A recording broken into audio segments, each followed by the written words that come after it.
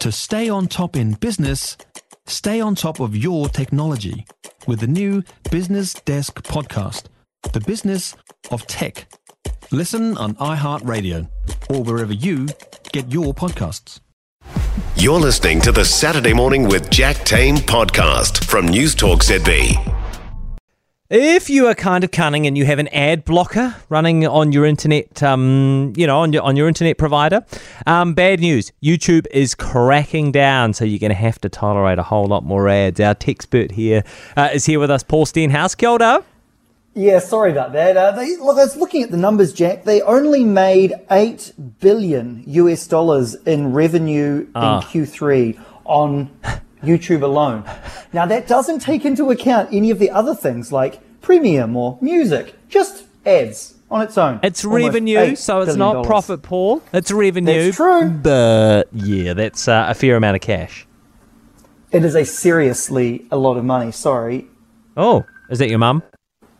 Who's calling? No, it was my dad. Who could be more important? I know. Why is he not listening to News Talk ZB right now? This is unbelievable. He usually does, so I don't know why this is happening. Okay. Sorry about that. Hopefully everything's okay. No, that's all right. Okay. You hope so. Yeah. But all of these companies at the moment, all of these big tech companies, they've been kind of crunched, Jack. They've had all this VC money for so long, and they've been given a lot of leeway by Wall Street, really, to go and kind of do things, make investments, and try and grow their businesses.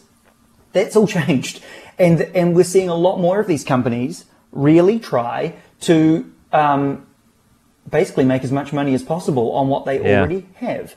And so we're seeing it on YouTube. I mean, like $8 billion clearly isn't enough in revenue for them. And we're also seeing it on the big streamers as well. So we're seeing like the Disneys of the world, they're trying to crack down on the account sharing because everyone is focused on this profitability at the moment. Yeah, kind of makes sense, I suppose. Hey, Apple really, really, really wants you to buy a new laptop. But do we need to? Is this necessary? I don't know. Really, really, really wants you to. So they did almost $8 billion in sales just on those laptops last year. Crazy numbers, right? $7.6 billion. That was down, though, for them 34% on last year's numbers. And they really, really want you to upgrade because their sales aren't looking too good. But they've also got their new chips, right? So Apple's gone, and they used to get the chips from Intel. Now they're making them themselves. They just this week released their new M3 chips. Surprise, they're faster and they're more powerful. Yeah. The challenge is that for you and me, we probably don't, the jump from an M2 to an M3 is not going to make much of a difference for us watching YouTube videos, if we're being honest, right? So they've got a bit of a hard sell. These chips are fantastic. They've almost made something that's too good. But what they're really trying to do now is they reference multiple times in their Scary Fast event that they did this week, where they announced these new chips.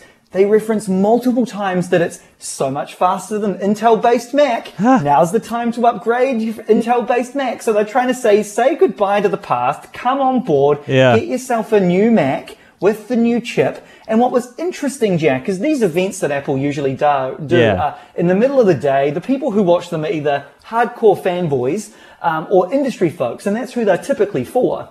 Yeah. This one was in the evening, 8 p.m. on the East Coast in America, 5 p.m. on the West Coast. I have a feeling they were maybe trying to get in front of not the industry folks, but the consumers who they desperately want to buy a new MacBook. Yeah, that's very interesting. Hey, thanks, Paul. Great to chat. For more from Saturday Morning with Jack Tame, listen live to News Talk ZB from 9 a.m. Saturday or follow the podcast on iHeartRadio. If you enjoyed this podcast, you will love our New Zealand Herald podcast, The Little Things, hosted by me, Francesca Rudkin, and my good friend Louise Airy. We focus on all the little things that you can do to make a positive impact on your life and to cut through the confusion from the health and wellness industry. Join us every Saturday to hear from the experts for all the tips and advice you need. Just search The Little Things on iHeartRadio or wherever you get your podcasts.